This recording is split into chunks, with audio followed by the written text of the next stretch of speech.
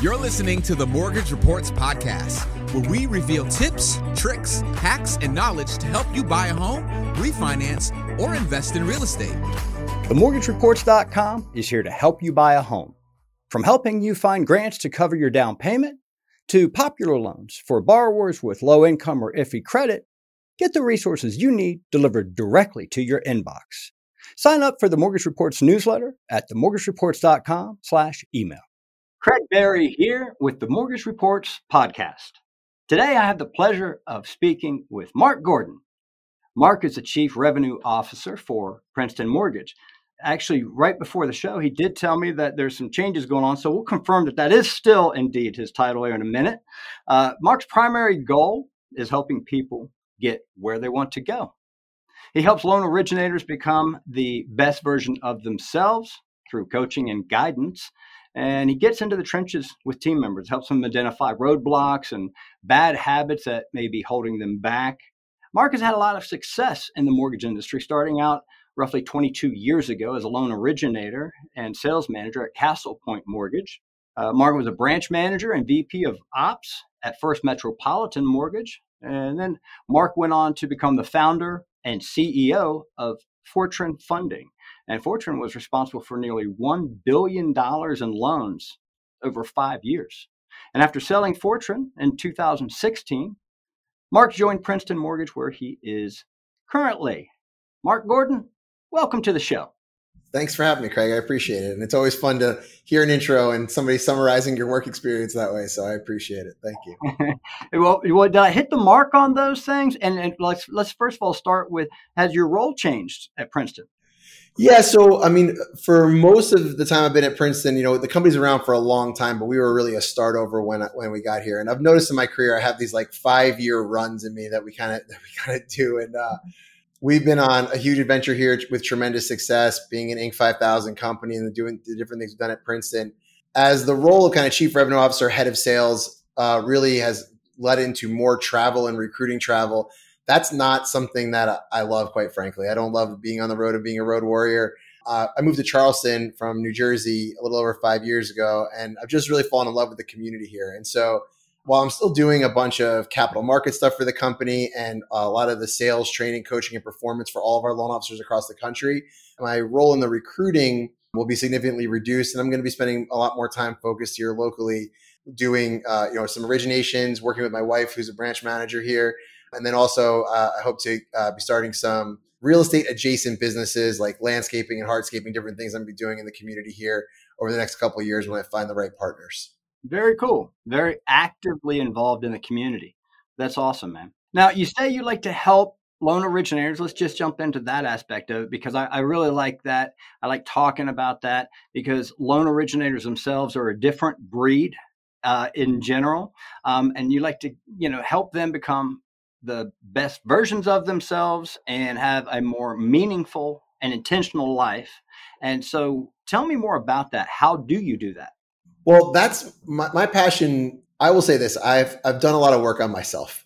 I'm one of those people that sometimes I'm painfully self-aware in that the person I've wanted to be sometimes has not always been the person that I am. Or in other words, we are what we do and what we say and how we behave, not always what we think we are, right? And so I've been fascinated my whole life with helping other people go on that same journey. I was a psychology major in college. That's how we interact with the world and how we behave and what makes us who we are has always been something that's very interesting to me. And what I find with loan officers is that, and really people in all different sales roles and different things like that, is that everybody thinks their own situation is unique, their own problems are unique, or they're kind of the only one experiencing their thing or their set of obstacles. But most of the time it comes down to a very finite number of things that really hold people back. And oftentimes what we do through coaching is first we really help people identify what stage they're at. We kind of have these 5 levels of loan officer that we talk about. Kind of, okay, here's the level that you're at right now. And it's tied to production, but it's not always 100% production based. And then, okay, what are the things that keep people from level 2 from going to level 3? And what we find is about half the people that we have these conversations with kind of figure out they're not willing to do, or they don't think they can do, they have a limited mindset, the things that it takes to get to level 3. And for the other half of people, they're like, I'm going to figure that out. And then for those people, we really spend a bunch of time helping them kind of figure out whatever's holding them back. And it's these same things at different levels, right? It's, you get that level 2 loan officer that's kind of riding the roller coaster, right? It's, hey, I can go get business, but then I have to babysit my pipeline. Then the business goes down, right? And then then those loans close, and I got to go out and get the business again. It's okay. How do we get off the roller coaster? What are the things that hold those people back? Well, it's time management, right? And so, okay, cool. How do we budget your day and your time so you're spending time on prospecting no matter what? Well, at level 3, it's, hey, I'm a control freak. I do everything myself. No one can do it as well as me. But now you're on vacation with your family and you're in Florida and they're on the beach and you're in the hotel room and your wife or your husband's mad at you because it all depends on you and you can't take a break and you're about to break from it, right? Well, now we have to figure out, okay, how do I go hire people? How do I go delegate responsibility? Am I willing to do that to get to the next step? And so really bringing self-awareness to loan officers in terms of where they are. And when it's good, it's you. It's bad, it's you, right? And helping them realize, okay, cool, this is what it'll take to get to the next level. And then figuring out that willing, wanting gap of, are you willing to do the stuff it's going to take to get there? That's awesome, man. And I like the different levels that you assign to it as well. Now, you've referenced transparency. And one of the things that I was reading about you, it was the term that I really like, radical transparency. You're all about it personally and professionally. Expand on that for me. Yeah. And so the story I always tell that kind of, or like the anecdote I'll give that like kind of summarizes it for people is, hey, you're walking down the street with your wife. A beautiful woman walks by and you look at her and your wife goes, were you just looking at her? And I always say yes, right? Because I would rather the short-term discomfort of telling my wife I was looking at that woman over the long-term dysfunction of being somebody who lies to my wife. That may seem like you're doing that for the other person, but really it's very selfish. I don't want to have to worry about what I'm going to say, who I'm going to say it to, and I want to be able to live my life in a creative space. Well, when we're hiding from stuff or pretending to be someone we're not, that sucks up our creativity and it sucks up a lot of our energy because we're always trying to be whoever that other person thinks that we should be. Now, the cost of that is then if you want to be radically transparent, you can only behave in a way you're willing to tell people about, right? And so that's very clarifying too, saying, okay, if I'm anything I'm doing in any part of my life, I want to be able to tell people about it and be proud of that behavior, right? And so that radical transparency really becomes sort of its own accountability, which is to say, okay, if I know I'm going to have to tell everybody around me the truth and I'm going to live this life of radical truth selfishly because I want to be creative and I want to feel good, well, then I have to make sure that I'm living up to being the person that I want to be. And so those two things really become married. Again, how many executives are there in the mortgage industry right now that know something about their company that they're not willing to tell the people who work for them? That's very stressful, right? And you end up lying to people or keeping things from people. And then you're like, well, what can I say and who can I say it to? And then also, by the way, you create middle managers who hoard power and information because they think that's the thing that's going to help them keep their job. And so then that creates tension within the ranks. Whereas if it's at a company level, you're willing to share all of the information, good, bad, or otherwise, with almost everyone, right? Then you eliminate that tension and then everyone gets to be part of the solution. Right. So if we hoard information at the top and only the C-level people have that information, well, now we're the only ones who can solve the problem. But if we have a problem and we're willing to tell everybody about it, and there might be a little discomfort in that, but it eliminates all the dysfunction that comes from that secretive stuff. And it makes everybody potentially a part of the solution. And what we found is that if you treat people like adults, they behave like adults across the board. And so it's been transformational for me as a person, leaning into radical transparency, and also made Princeton Mortgage the kind of place that people love to work. Very cool. Very cool. Yeah. And funny how that happens, though, isn't it? When you treat people like adults, the results that you get, it's amazing. And I like that analogy. So let's talk about Princeton Mortgage a little bit. Like, tell me about the Princeton Promise. Yeah. So Rich, our CEO, he's a huge reader. And I wasn't when I got here, but now I've really caught up to him. I spent a lot of time reading books over the last 5 years. And one of our favorite authors is Jim Collins. He wrote like Good to Great and Built to Last in those books. And he talks about catalytic mechanisms in those books, meaning, you have this flywheel thing, which by creating accountability within your organization, it spits off a bunch of other positive things that come with it. Right. And so what we wanted with the Princeton Promise was a way, okay, how do we get meaningful feedback from our customers? Not just when something goes wrong, but really make it easy for them to give it to us. How do we make sure that our team is not hiding problems from us, right? And so, in other words, normally at a mortgage company, the higher ups only find out if a problem is bad because it got so bad that it exploded. We wanted to make it easy for problems to rise to the surface, We also wanted to be the kind of place where only A players wanted to work. And so if you create that transparency, what it does is if you're a B or a C player, it's very uncomfortable in a transparent environment. So we want A players who are saying, hey, I know if things are transparent, I'm going to rise to the top. People are going to think I'm doing a great job because I'm an A player. We want those B and C players to go out. So the Princeton Promise, long way of saying this is, we offer every client $1,000 at closing if they're unhappy for any reason. And when we first rolled it out, we had people quit over it. We had a processor in the meeting where we rolled it out, pack up, leave the meeting, pack up her stuff and leave the building. She said, you're going to get me in trouble. It's going to be a disaster. Everyone's going to take it. Why wouldn't they take this for $3,000? And initially our goal was to have less than 10% of our clients take us up on it. But even in the first month, it was only 6%. And then quickly went down to 3% and then 2%. And over the last 4 years, it's been about 0.5%, or about one of every 200, 250 of our clients are taking us up on that Princeton Promise. And it's been absolutely transformational for our business and our company. It's why we have the top customer service scores in the industry. If you look up NPS score in Princeton Mortgage, it's literally like us number one, Tesla number two. I mean, you can Google this, it's out there. Because having that accountability of that Princeton Promise, and those borrowers actually get 3 emails during the process. If you're unhappy for any reason, click this button, get $1,000. First of all, when we make a mistake, we get to fix it. And so even when someone's mad enough to hit that button, they get a phone call from somebody on our leadership team, usually within a minute or two. They're blown away. They can't even believe it, right? And we're like, hey, what happened? We're so sorry. Let's fix it. We fix that issue for them. About half the time, people tell us to keep the $1,000, right? They're so floored by the fact that we did what we said we were going to do and called right away and handled it that they don't even want the money anymore. And then what it really did is it made it so that, hey, if we have a bad actor, no matter how much due diligence you do, you hire a loan officer that quite frankly you shouldn't have on your team. And as a loan officer, if your company has a bad loan officer somewhere else, that hurts the reputation of all of us, right? So now all of a sudden, this loan officer's been here for 2 months, and suddenly we've gotten 2 Princeton Promises, both from clients that say the loan officer said one thing at the beginning of the process that turned out not to be true. Well, now that person's out of here in month 2. Instead of at some other company, it might take 2 years, damage reputation, fraudulent loans. We want to bring all those problems to the surface. And so over and over again, by introducing that transparency and accountability, we've been able to deliver a differentiated result. I'm sure that you get questions on a daily basis. I sure do. Typically, it's going to be, what are the interest rates doing? When are the interest rates going to drop?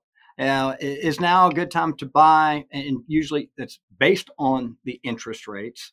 I got a question yesterday from a friend of mine, and it was interesting. And I'm going to go ahead and pass this question along to you. I want to see what your thoughts are.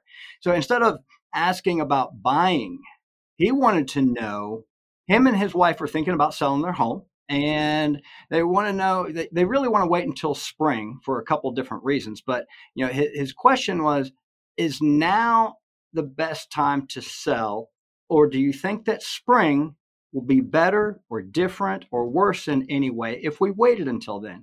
Do you have any predictions as far as the housing market as it is now as compared to what it may be come spring of 2024? So I appreciate the question, and I will do my best to answer it. But before I start, I'll just say generally, my answer to this is my crystal ball is broken. And I tell everybody in my life, hey, you want to stay on your toes. So what does that mean? I'm not making predictions about what's going to happen, but I want to be prepared regardless of what happens, right? So if rates continue to go up, my plan and my approach is going to be X. If rates stay the same, my plan and my approach is going to be Y. If rates go down, my plan and my approach is going to be Z, right? And so that's my recommendation, is to not try to make predictions on this stuff. I'll also say this, is that unequivocally, this is a very good time to sell a house, right? You have a situation where we don't have enough inventory. There's still buyers out there, and home prices are at the highest they've ever been, right? So if you're like, hey, I know I'm going to sell, right? Then it's probably a pretty good time to sell. Does that mean that home prices will not be higher in the spring? Of course it doesn't, right? But if you're hoping to time the market perfectly, whether you're buying or selling stocks and buying and selling real estate or anything else, if you need to get in and out at the perfect moments, you're probably going to lose more than you're going to win, right? And so what you want to do is set yourself up where you have optionality. And so if it's a situation where it's like, if I sold right now, I'd be okay. I'd love to be better, but things would be pretty good if I sold right now, then put your house on the market. If you know that, let's say home prices go down really fast and they're 6 or 7 or 8% lower in the spring than they are right now, which would be a pretty historic, very quick drop. are you still going to be okay? Are you going to be ready to jump off a bridge? Well, then you might not want to risk it. If it's just like, hey, I'll have a little less money in my pocket, then okay, maybe there's other factors that go into it. And so I like to really dive into a person's individual situation. Instead of trying to make predictions, what is your risk tolerance and what is the upside and downside in each scenario? And that usually kind of brings some clarity to what that person should do. I don't know that there's some overall answer to those types of questions. And I certainly have no idea what's going to be happening in the spring. There's a million things I can think of that could go either way, but it's the million that I can't think of that actually are the reason I'm less likely to make a prediction like that. Yeah. Now that was very safe, and I've used the whole crystal ball, reference myself. It just suits. I've got a magic 8 ball behind me. I can shake that around and try to give you an answer too. Well, I'll say one last thing I'll say is I don't believe in ever selling real estate if you can avoid it. And what I mean by that is like, that guy, if I were that guy, I would borrow against that house to buy another house if I want to, whatever I had to do. But I'm keeping my real estate investments for now and for the long term, because every house I've sold, I've regretted selling, and every house I still own, I'm super psyched about. And so if there's a way where you can kind of get to where you want to go without selling your house, I think, I'm a buy and hold real estate investor, and I still believe very much in the real estate market long term. I will pass that information along to him and told him you said so. It's good stuff though. It really is. So as we start to wrap up today's show, I'd really like to hear a little bit about things that you're doing that maybe are outside of, the mortgage or housing, industry, but still kind of tie in. Tell me a little bit about the podcast that you're getting ready to rejuvenate. Yeah. So my wife and I, when we first moved to Charleston, we started a podcast called Meeting Charleston because we wanted to meet all the cool people in Charleston. And what better way to meet cool people than to tell them you're going to interview them on a podcast and put them on it. So that was 5 or 6 years ago. We did that right up through the first half of the pandemic. And then we were so crazy with work in a good way. And we just kind of, our inspiration for the podcast waned a little bit, that we kind of put on ice, and we said we'd circle back to it. Touch on a couple of key points, some takeaways that I think of from our interview. And we didn't get to talk long, but radical transparency. Again, I loved that the term just as soon as I saw it and heard it. And I'm guessing that you're a Zig Ziglar fan with you can get anything in life that you want if you help enough other people get what they want. And then be on the lookout for Meeting Charleston. So anything else that's on the horizon for Mark Gordon, personally or professionally? Yeah, no, I would just like to say that I'm just so proud of what we've done here at Princeton. And I think we're really set up well to be able to navigate the storm that we're in. I'm not trying to sugarcoat this mortgage market for anybody. I've been in it for a long time, and I've never seen rates this high. And certainly them going up this fast has been difficult. But the team here has done an amazing job of navigating that. I'm excited about what we have going on. And I'm really looking forward to pushing through and seeing how we can continue to differentiate ourselves in this business. Very nice. Very nice. Well, special thanks to the Mortgage Reports for making this episode possible. I want to thank our audience, and wherever you watch or listen to your podcast, if you found today's episode helpful, please rate it and review it. That helps us grow and get more listeners. And if you know someone who could benefit from today's episode, if you could share it, that would be awesome. Mark, if our listeners want to connect with you, what's the best way for them to do so? Yeah, I'm Mark D. Gordon on Instagram. And you can certainly find me on Facebook or LinkedIn, Mark D. Gordon, but Instagram is probably the easiest place where I come up. And I'm happy to connect with all sorts of different people. And don't be afraid to reach out if you have a question or just want to talk. That's awesome. Mark Gordon, I so appreciate you coming on the show today. I feel like we learned a lot here, and that was all you, my man. So thank you so much for your time. I appreciate it, Craig. Thanks for having me on. Thanks for listening to the Mortgage Reports podcast. Visit themortgagereports.com for daily mortgage rate updates, news, and advice from experts.